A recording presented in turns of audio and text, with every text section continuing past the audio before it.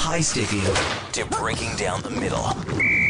Here's the Lowdown with Lowetide on Sports 1440. Presented by Wolf GMC Buick. We're making it easy. WolfGMCBuick.com. It's just after 12 noon, and we're going to begin the show and spend a lot of time on this show in a little different way.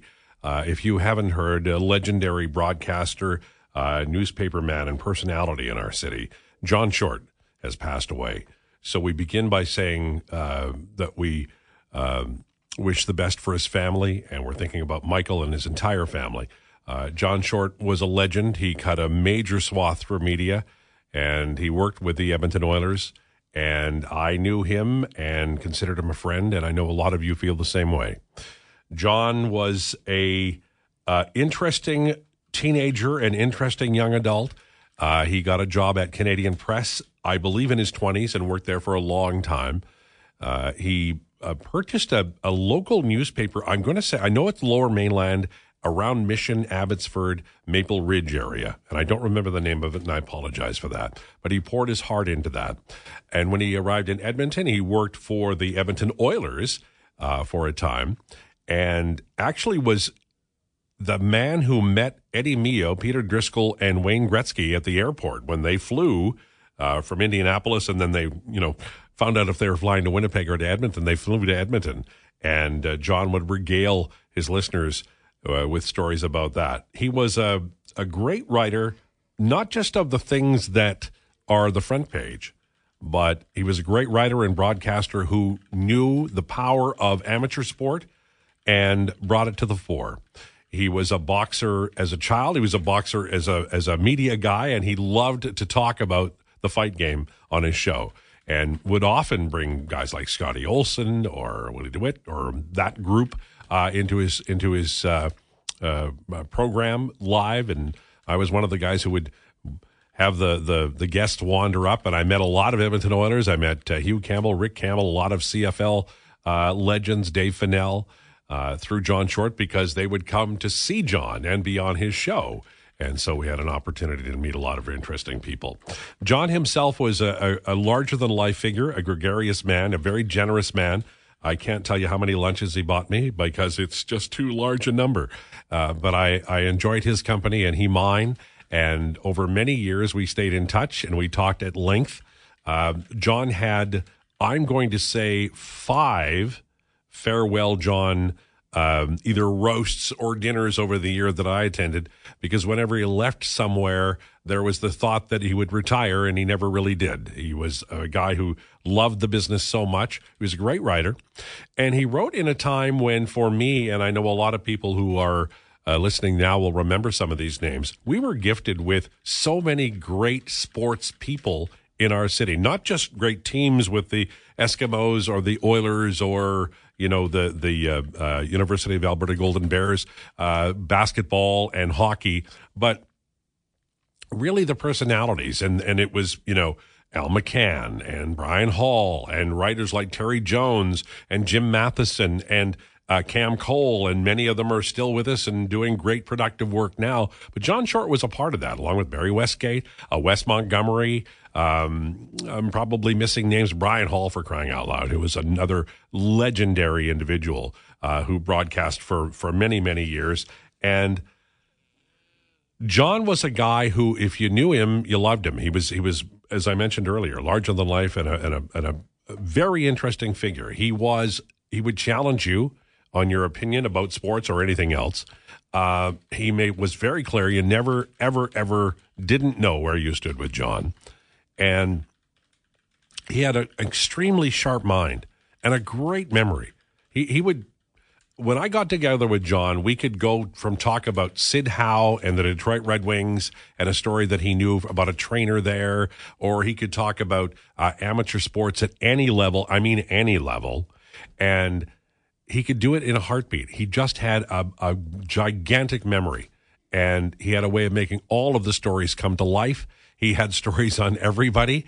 I always would tell him to write a book. I say that to a lot of people, but John really could have. He had the goods on lots of folks behind and in front of the action. So I I know so many names: Rob Too Tall Matthews, Bob Suter. There's a lot of guys and girls and ladies and men in this town who knew John Short and loved him. And among the other things that he was a part of, he was part of Michael Short becoming a very fine broadcaster and outdoorsman. And I just want to spend a minute talking about the family and about John Short and about Michael Short and about what they've meant in our community. And so it's a tough day. And I know Jason Greger will have a lot of comments too, because Jason worked for John. And it's a tough day, really, but it's also a day of celebration of somebody who had an impact on all of us. As a broadcaster, John would do a crossover with me at about 5:45 every evening. His show would start at 6 during the off season, or if the game was local, he'd do a pregame starting at 6. So we'd do a crossover, and I loved doing it because he was such a great individual to talk to or to throw things at, and he would come back with great responses. So I found out this morning, along with everybody else. I read the Facebook from Michael Short and via Marty Forbes, who also worked with John. And so today we remember John Short as a great broadcaster and a great writer and somebody who had a fantastic career, but also as a fine person.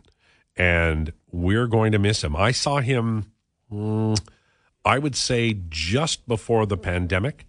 And I talked to him during the process of writing the book, which he encouraged me to do. And I called him up and I got a couple of quotes from him that are in the book.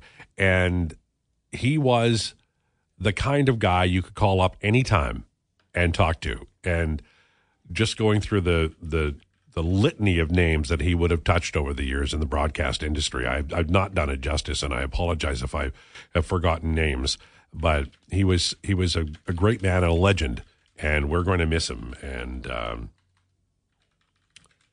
there are a lot of people across this nation who are going to be paying homage to John Short today, including Jason Greger, who will be coming up at 2 o'clock this afternoon. All right.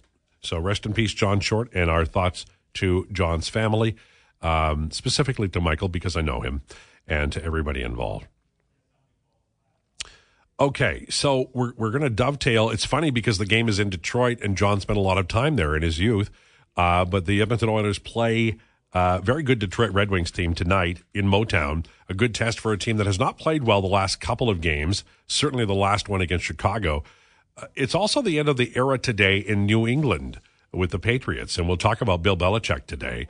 You can text or call us at 1-833-401-1440 if you knew John or listened to John. I've already had a lot of people DM saying, man, I can't believe this.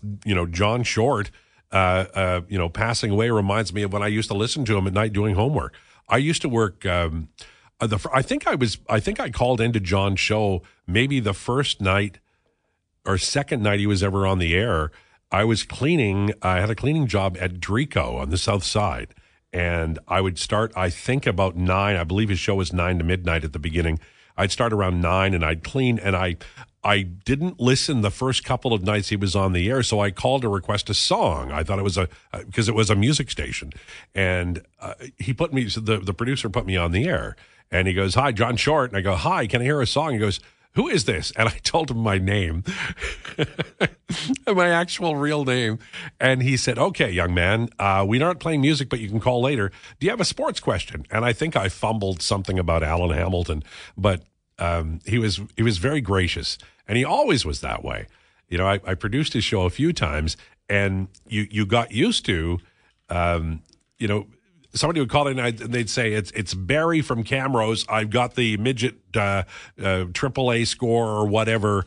Can I go on the air with John? And of course you could. John would absolutely be irate if you stopped anybody from going on the air with him. And he'd have things like, let's agree to disagree, or everybody's got a democratic right to be wrong. Good guy, John Short. Gonna miss him. I know I'm backtracking, but my mind is reeling from all the thoughts that I have about John Short today. But I think he'd like the fact that the Oilers are playing in Detroit. And I sure hope, at some point in time, somebody, maybe Michael, writes down a few words about his life because it is worth reading. He was a fantastic guy. You can reach us on Twitter at Lowetide and at Declan Kruger. The Lowdown is driven by Wolf GMC Buick, corner of 184th Street and Stony Plain Road. Hurry in for GMC's Joy to the Ride event. No payments for 90 days on every new in-stock 2023 GMC and Buick. You can ask for details. Bagged Milk from Oilers Nation is going to join us at 1 o'clock. Helene St. James from Detroit Free Press coming up at 12:40. We're going to talk about a pretty good Detroit Red Wings team. They have some things to tell that are good. They've won 3 in a row. They have a goalie with a .920 save percentage. The Oilers will place tonight. They're +8 in goal differential. The team point percentage point total could hit 90 for the first time since 2016. So we'll talk to Helene about maybe the playoffs and maybe being a buyer at the deadline. And it's been a while. I think Mr. Illich would have been alive by the last time they were, really a true buyer at the trade deadline. The lines are out. The only real change is Calvin Pickard will start tonight based on what we know. The healthy scratches will be Phil Kemp, the recalled defenseman, and Sam Gagner still not getting into the lineup. And we'll see when he does. The Oilers keep winning, so that might be part of it. But there may also be some lagging worries about Sam Gagner's health. So it is, according to what we know today, it is Adam Ernie in today and Sam Gagner out as of right now. Things can change during a day, but that's what we have right now. So the major world sports story today is Bill Belichick and the New England Patriots. And it's kind of like I am a Philadelphia Eagles fan. They played New England twice in 2 Super Bowls, lost one, won one. And the idea of life without Belichick must be similar to the way people felt about life without Vince Lombardi when he finally said goodbye to football and no longer coached in the NFL. Belichick, I think, will end up somewhere. And, well, why don't we do this? Because he'll probably have some ideas. Why don't we bring out the typing fiend, Declan Kruger, and ask him, if you had to guess, where do you think Hoodie would go? Well, it's all going to depend on what he wants to do, right? I mean, he's 72 years old or 71 years old, but he's on the back half of his coaching career. He's accomplished everything there is to accomplish. He's a legend of legends. If he wants to continue coaching, there's going to be about 29, 30 teams that are going to reach out and try and get him. Does he want to do it? I don't know. What would make the most sense for him? I don't mind him in Tennessee. I think the culture fits well there because I think Mike Vrabel in his tenure with the Titans built a culture that was based off of his time with Bill Belichick. I think Bill Belichick could go there and do something well. Washington was one that was very loosely linked to him with them firing their head coach in Ron Rivera. I'm not sure if that's exactly the ideal situation because he just left or parted ways with a rebuild in New England. I'm not sure if he wants to be part of that in Washington. Not to say that he wouldn't in Tennessee, but there's some semblance of a culture already being set there. What it comes down to is Belichick is the guy. There are very few coaches who can have their pick of the litter. There are very few guys who can get on the phone and say, I'm coming, and the general manager or the owner says, yes, you are. Bill Belichick is one of those guys on the strength of his resume. Wherever he wants to go, I think is where he is going to end up. The question becomes, what does he see best for him? I think right now, based on what we've seen, that's Tennessee. Well, I think he'll go to a warm weather city. Why wouldn't he, after all? After all those games. I mean, he's deserved it after all this time. If he wants to go play or coach in warm weather, he deserves it. All those Foxborough winters can't be too comfortable on the old man's skin. Well, I can say as an old man that who drove to work today in, it was so damn cold. I'm telling you, I just, every time it's cold like this, I go, old man, why aren't you driving to the airport? And I always say, because I didn't pack my trunks. But the truth is, I love this gig too much. How many Super Bowls did that guy win anyway? He won 6. Wow. 6 Super Bowls. Yeah. My Lord. Not too shabby. Is that as a head coach? That was as a head coach. Yes. No. Yes. So he is like the GOAT. I'm obviously a little bit younger. But in my opinion, yes, he is the coaching GOAT. And you know what? I'm actually going to take it a step further and say I don't know if there's too much debate. I think he's probably the undisputed coaching GOAT. So in not just my lifetime, in your lifetime, do you think anybody will exceed Belichick? Yeah, I think statistically speaking, my lifetime is going to extend for a good fair number of decades here. I think in my time I will see that eclipsed. But I don't know if you can find I think you may find someone who eclipses him in terms of straight championships, but I don't know if you'll find a guy who can scheme the same way he does. And I'll say that. Yeah. It's the thing about him was that I think he actually one of the keys is that he never fell in love with anybody, especially running backs. And so he did a lot of the same things that Branch Rickey did. And Branch Rickey was brilliant at never falling in love with a player. When he went to Pittsburgh, he traded Ralph Kiner, who was the home run champion. And they said, why did you trade Ralph Kiner? And he said, well, we finished last with him. We can probably finish last without him. That's the kind of mentality that Belichick.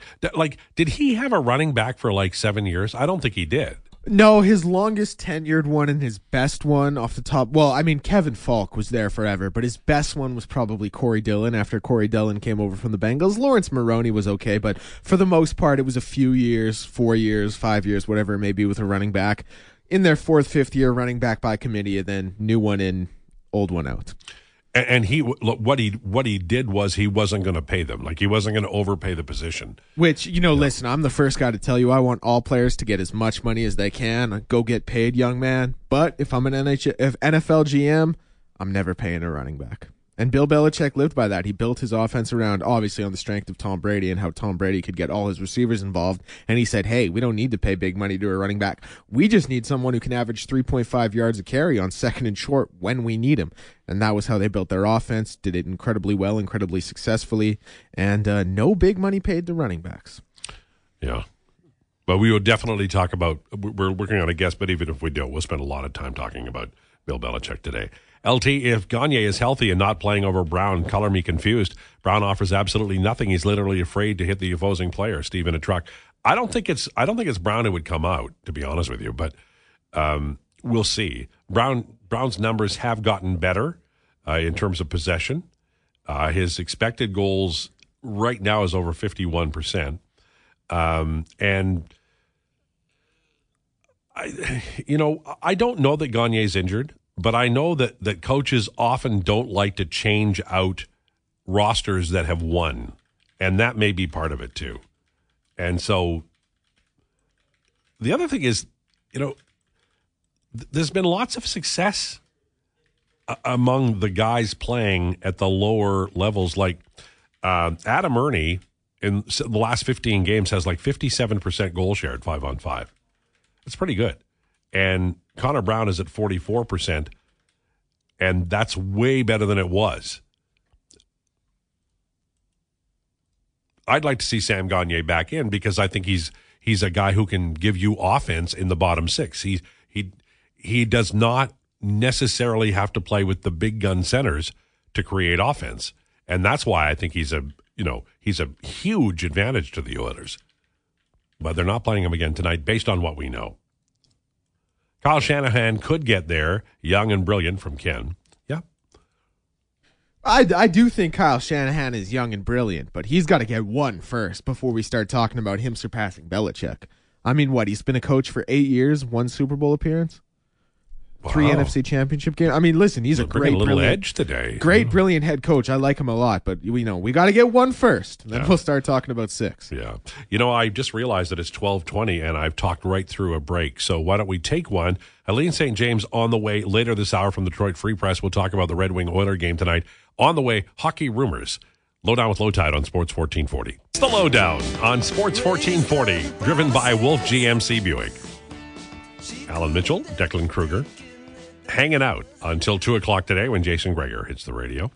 Joined now by Helene St. James from the Detroit Free Press, author of On the Clock Detroit Red Wings at the NHL Draft and the Big 50 Detroit Red Wings. Thanks for joining us. Appreciate it. My pleasure. So I'm looking at the standings, and I do have, Hockey DB and Hockey Reference, and I look at the Red Wings have won 3 in a row, have a goalie with a .920 save percentage. They're +8 overall in goal differential. The team point total could hit 90 for the first time since 2016.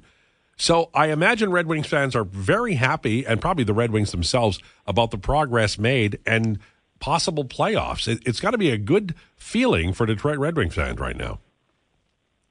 It is, although, they had such a tough time in December. They only won, I think, 3 times between December 1st and the Christmas break, that those hopes have there's a little bit of concern. They're only 1 point out of a wild card spot in the East, but there's 4 teams ahead of them, and they have a very challenging schedule the rest of January. All but one team is already in the playoff picture. So there's cautious excitement, I would say, in the city.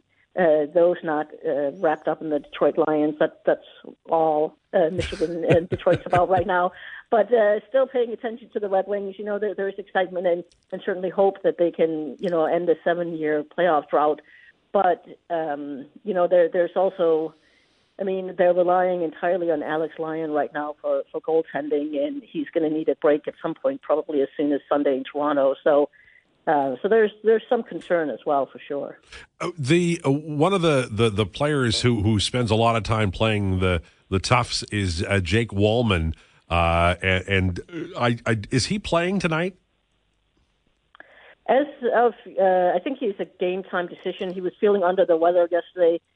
Showed up and was promptly sent home. Was just feeling under the weather, is what Derek said. So. I think that that's to be determined, but they're pretty. That's really one of the remarkable stories. They've been, for the most part, very healthy on defense, and have 7 veteran defensemen they all feel comfortable playing. So I think that's less of a. Certainly they would prefer to have them in the lineup, but they feel pretty good about their depth on defense, even if one of the guys has to be out for a game. So many storylines around this Detroit team. Patrick Kane.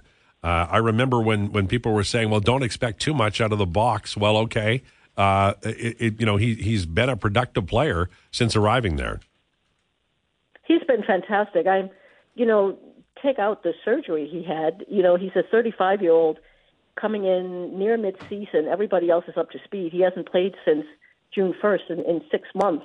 It's just been remarkable, But you watch him, he's such a smart player, and as somebody who goes back, my first year was when the Russian Five were playing, who appreciates a player who doesn't want to give up the puck and would rather retreat than just dump it in. He's so much fun to watch, and I think maybe sometimes the challenge is having, players who understand what he's trying to do on his line mates. But with Alex DeBrincat, they certainly have a great combination there with him. But he's just been an absolute joy to watch, and it's a little too bad because he joined the lineup and Comfer was out, Larkin was out. They couldn't win with him in the lineup all of a sudden, and it's not fair because I think he's had a point a game or something. He's been an absolutely terrific signing. Based on what I saw, and I had a look at it, it looked like JT Comfer and Dylan Larkin have played with Kane and DeBrincat. Who's the current center for that line? It's Comfer, because then that allows them to have Dylan Larkin with Lucas Raymond, which is a pairing that they really, really like, and David Perron on the other wing there. So, and Comfer, he's a good, Dylan is also very responsible defensively, but they like that mix of having Comfer on that line. They did try Dylan for a while. I think they're comfortable, either which way, but they like Dylan and Lucas together, and that makes it a good fit then for that Comfer with Kane and DeBrincat. Eileen St. James, our guest from Detroit Free Press. Edmonton Oilers fans, since he left, have talked nonstop about Klim Kostin and about what a mistake it was to let him go. It's been up and down injury issues with the Red Wings. How has he looked, and is there a place for him in this roster? It's interesting. Derek said yesterday he may be available this weekend. If there are no injuries, I'm not quite sure who you pull because Klim hasn't been on either special team or killing penalties for them, and Christian Fischer, who might be the most obvious choice, does kill penalties and has been a key part of the penalty kill, has been really, really good of late. Klim, unfortunately, has not shown quite what he did in Edmonton. Beyond, I mean, he plays on the fourth line, so probably have, reasonable expectations of what he could do offensively, but the physicality just hasn't really been there. He's been in one fight against Gudbranson in Columbus. That was he challenged Gudbranson challenged Costin after a hit on Stillinger. So beyond that, he just has not shown what he did in Edmonton, unfortunately, so far in his time in Detroit. And then he's missed a significant number of games, or about a month after Radko Gudas ran into him for running Anaheim's goalie. Yeah, Radko Gudas has been on a tear this year. One of the players I always pay attention to with the Red Wings, I've always been fascinated with him because a big man, if he can play, highly valuable. Michael Rasmussen, his goal share looks good. His scoring's down a little bit at 5-on-5. What kind of a year is he having? He's been a lot more noticeable of late. I thought he had kind of a quiet start, and they like him with Andrew Kopp, and that's probably what you're going to see tonight, along with Fisher, used as much as the Wings can against McDavid. But Rasmussen, he's very good in front. He's good at going to the front of the net, so he's kind of a quiet player in a lot of ways, but really has come into his own in many respects. He had a very good season last year, and then unfortunately he suffered an injury and such. But he's a good, valuable player. They like that they can put him pretty much anywhere in the top six if they need more of a physical presence in a checking line or checking presence. So, and also good mostly on the third line and killing penalties. So yeah, he's a good fit for them. Good kind of low key fit for them. What kind of year is Moritz Seider having? I know that every time I watch him, I can't stop watching him. He's a pretty impressive athlete. What kind of year is he having? They ask a lot of him, as they often point out, and I think he's having a good year, and he's learning too, like how to sometimes take some temperamental penalties. I think his teams try to get under his skin, even though he's a big guy, but.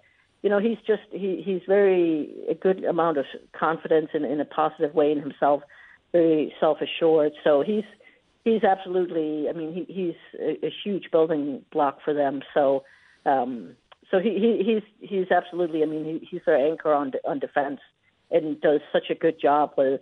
They ask him to play in all key areas and against the opposing top line. So to that. For being, 22 or so, he's doing, I think, having a very good season. By eye, it seems like Jeff Petrie is playing maybe a little less recently. I know that he played against Anaheim and LA and San Jose. No, he didn't play against San Jose. What kind of year is he having, Jeff Petrie? Yeah, he's been kind of part of the third pairing rotation along with Olli Mata. And Justin Hall, they've kind of rotated between needing one of those guys to sit. And Petrie, he's been good on the penalty kill too, and has helped out on the power play. So I think overall they're pleased with him. He had I don't know if you caught it. He and Christian Fischer collided that last game before Christmas head to head. It looked very really nasty, but both fortunately have come back since for the Wings. But Petrie has again added. I mean.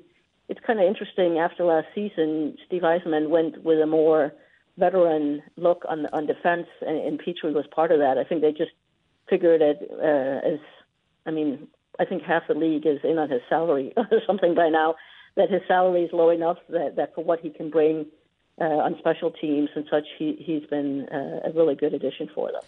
It's too early, but I just have to ask you, Helene, because we're going to be talking about it soon here because it is coming up.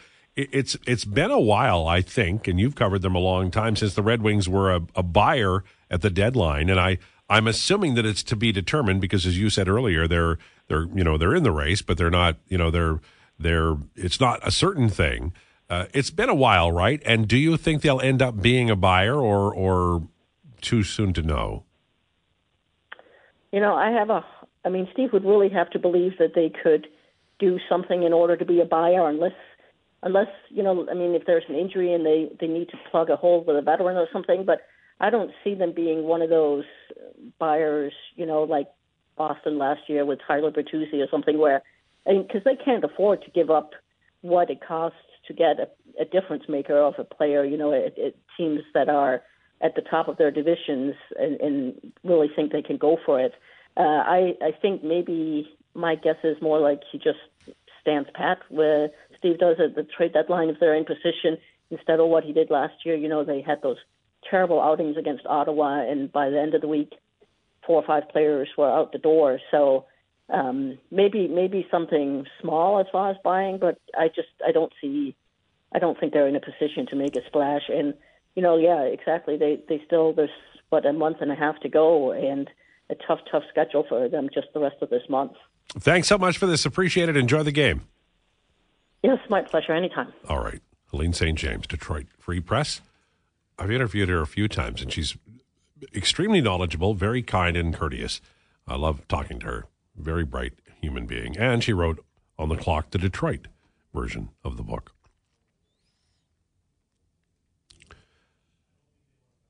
Got to say, this is one of those days where you sort of pause in your life. If you missed the story, moved earlier today, John Short passed away. Legendary broadcaster. Almost everybody that you will talk to today in the industry either worked with John or knew him or was in some way impacted by him. And he goes back a long way to, really before the Oilers arrived in the NHL. And, I mean, he worked literally everywhere in this city. He would have worked for the Journal. He would have worked for, I know he worked for Canadian Press in Toronto. He worked for the Journal, the Sun.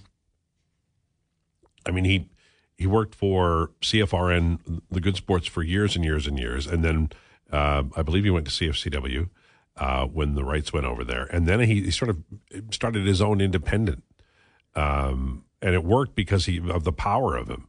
The guy was amazing. He's a Canadian Sports Hall of Fame selection committee, obviously a member of the Alberta Sports Hall of Fame, and just a big-time mover and shaker in our city for many, many decades. And we lost him today, and we're thinking about him.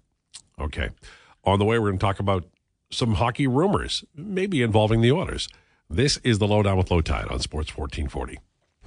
Say you don't know me. It's the Lowdown on Sports 1440, driven by Wolf GMC Buick. Hurry in for GMC's Joy to the Ride event. No payments for 90 days on every new in-stock 2023 GMC and Buick. Ask for details. Pete Carroll fired. Nick Saban retired. Bill Belichick leaving New England. Yeah. I mean, we could fill this rumors segment just with football coaching rumors. Where's Lane Kiffin? Ole Miss. And is he coming back or? Head coach at Ole Miss. I would expect him to be on the short list, but I think he was an assistant at Alabama under Nick Saban. I think he knows it is for him more than anyone. If you're not winning 12 games a year, you're going to be out of there in 3 years and you're going to be ostracized. So and maybe I'm not he would sure. not go take the heat. I'm not sure he wants that. Oh, Yeah. Interesting wrinkle. Yeah. That's good. See, this is why you will eventually be host of the show. Well, I'll only be able to do college football rumors, but if we can do 6 segments of that, I'll be okay.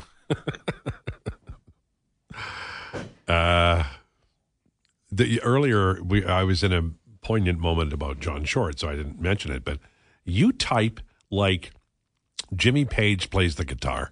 I mean, it is out of sight. Like, you should be legendary at broadcast schools. Like you're saying, it's almost impressive, hey? Well, I'm saying that it's I think we've established now on this show that if you're not typing, people aren't, they're not comfortable. They're out of their comfort zone. Right. It's something's wrong with the show if I'm not going at it on the keyboard. A little bit. It adds a little bit of comfort to know things are going as they're supposed to when I'm typing away. Totally. The Winnipeg Jets have a few things. Kevin Chevel, day off, had a media avail, and Murat Hatesh, who's a friend of the show and a good man, he commented on the fact that there was a little more oomph to Cheveldayoff's conversation today with the media. Vilianola, who's a really good defenseman, has recovered well enough from the ankle injury that wiped out the start of his season. He's ready to return to the ice, and that means he'll be activated off IR and sent to the AHL. He also mentioned Brendan Dillon maybe getting a new contract, which is interesting, and Dylan DeMolo maybe getting at least the beginnings of a conversation about a new contract.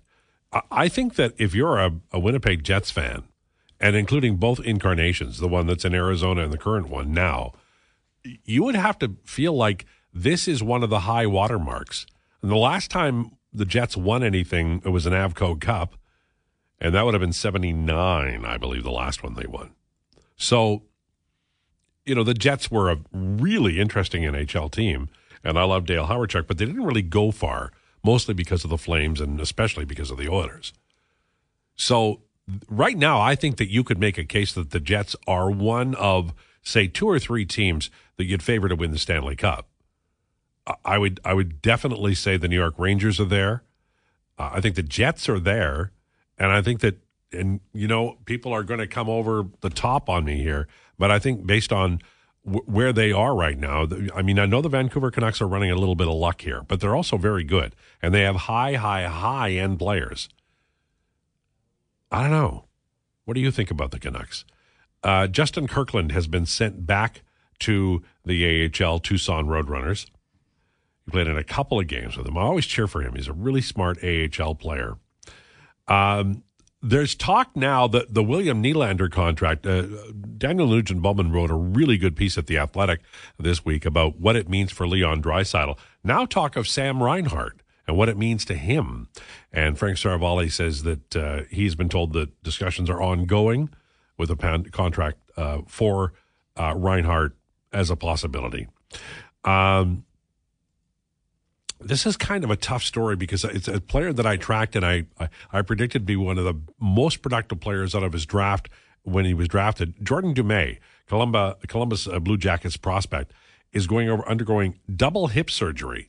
This is not an easy thing. Jessa Puljujarvi recently went under that same kind of procedure. So an up-and-coming, promising young player in the Columbus system who is at this point in time in something of a career crossroads. That's not an easy thing to do. By the way, Jessa Puljujarvi has played 2 games with Wilkes-Barre Scranton Penguins and has just 1 PIM, or 2 PIMs, but 1 penalty. And we'll see how it goes. I'm sure cheering for him. I hope he does well. The Edmonton Oilers tonight are going to play Calvin Pickard in goal. And the reason that's important is this is a chance for him to solve the Oilers' problem and really establish himself as an NHL goaltender. Pickard is not an old man. He's certainly younger than Dwayne Rolison was when he came here.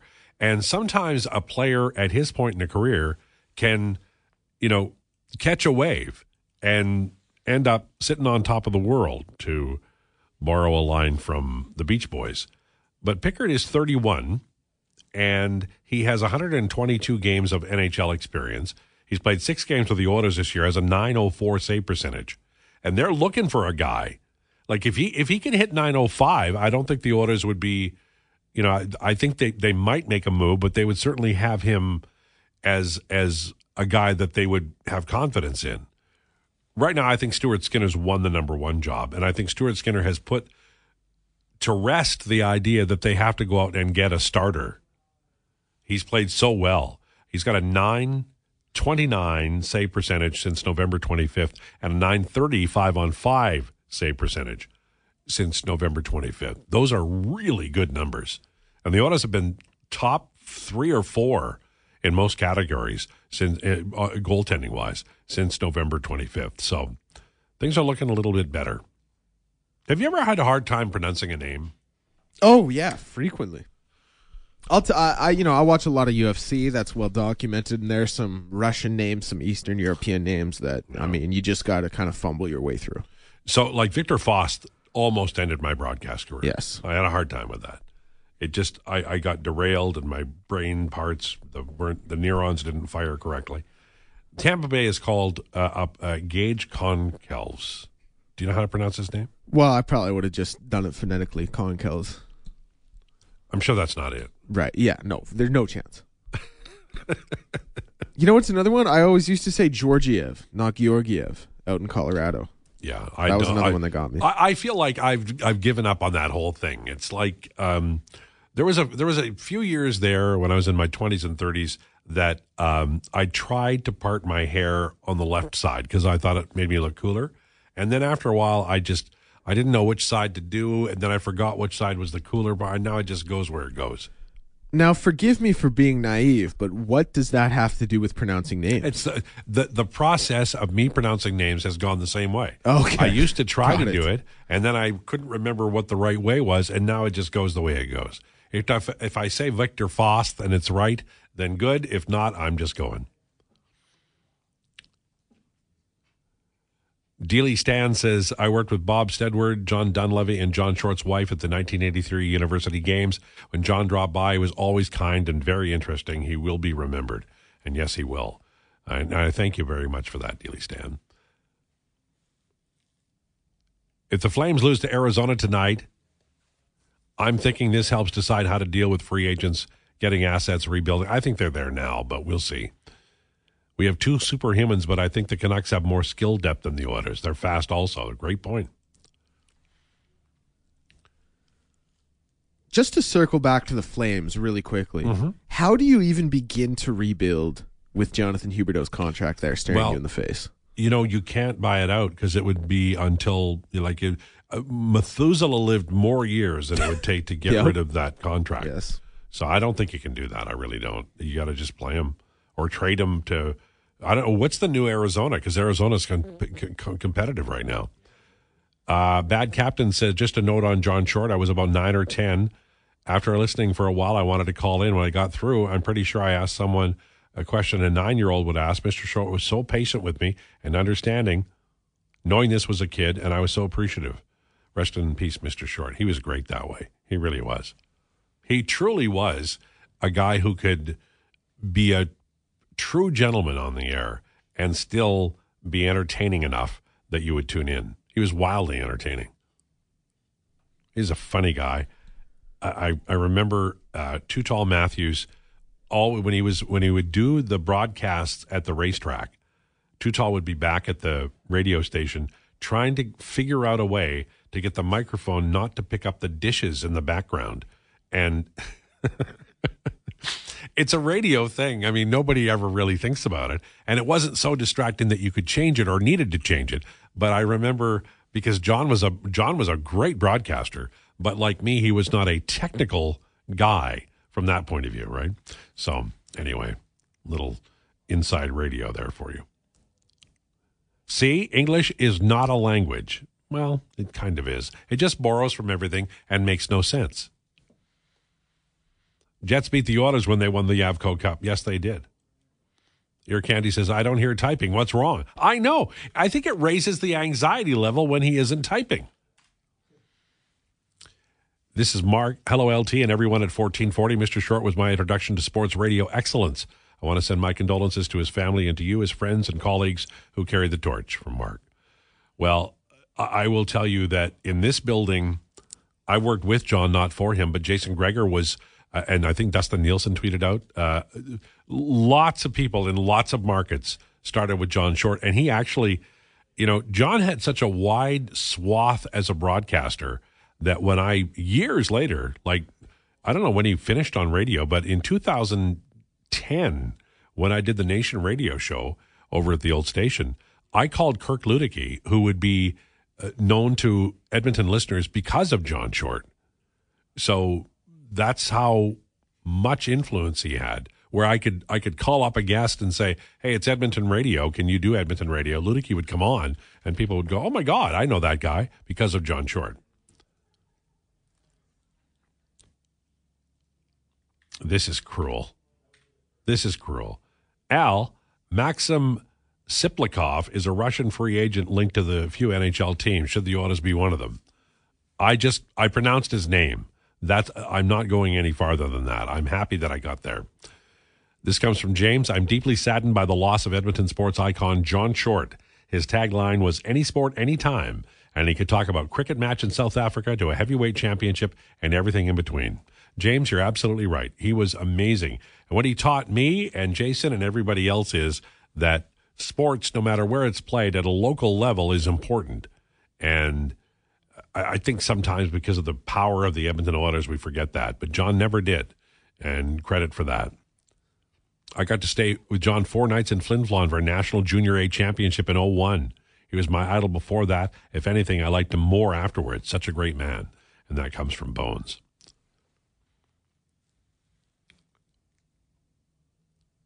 I'm sorry, John Galley. I missed that question about Sebastian Cossa, but I'll get it next time. I promised. He lied. Okay. On the way, bagged milk, and we're going to talk, no matter if we get a guest or not, we're going to talk about Bill Belichick because he deserves his own segment today. And, of course, we'll have more on John Short.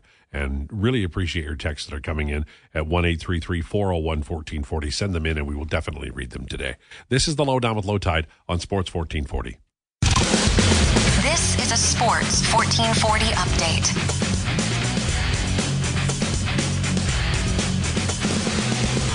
And for your Sports 1440 update, brought to you by Tommy Guns. The unique lounge's casual setting makes it easy for anyone to rock a new look and get the best hot towel shave experience in Canada. Book now at TommyGuns.com. A sad day in Edmonton sports media as legendary broadcaster John Short has passed away. According to his son Michael, in a social media post, Short passed away this morning at the Royal Alexandra Hospital. John had a deep impact on the sports community in Edmonton and will be greatly missed. 13 games in the NHL tonight, including, of course, the Edmonton Oilers in action in Detroit. Puck drop for that one at 5 p.m., and it will be Calvin Pickard getting the start tonight. News around the NHL as Buffalo Sabres leading goal scorer Jeff Skinner is out indefinitely with an upper body injury, while captain Kyle Okposo will return to the lineup in place of Jeff Skinner. NFL news as Bill Belichick and the New England Patriots are parting ways after 24 seasons together that included 6 Super Bowl titles. NCAA news is following the retirement of Alabama's legendary coach Nick Saban. Oregon coach Dan Lanning, who had been mentioned as a potential target for Alabama's coaching vacancy, says he will remain with the Oregon Ducks. 5 games in the NBA today, including the Brooklyn Nets and Cleveland Cavaliers that are in action right now. That one currently sits at 45-30 for the Cleveland Cavaliers with just over 4 minutes to go in the second quarter. Later tonight, it is the Celtics in Milwaukee, the Blazers in OKC, the Knicks in Dallas, and the Suns in LA against the Lakers. The NBA has fined Toronto coach Darko Rajakovic $25,000 for publicly criticizing the officiating following the Raptors' loss to the Lakers on Tuesday. And finally, just one game in the AJHL tonight. Drumheller and Camrose, and puck drop for that one is at 7 p.m. I'm Declan Kruger. This has been a Sports 1440 Update.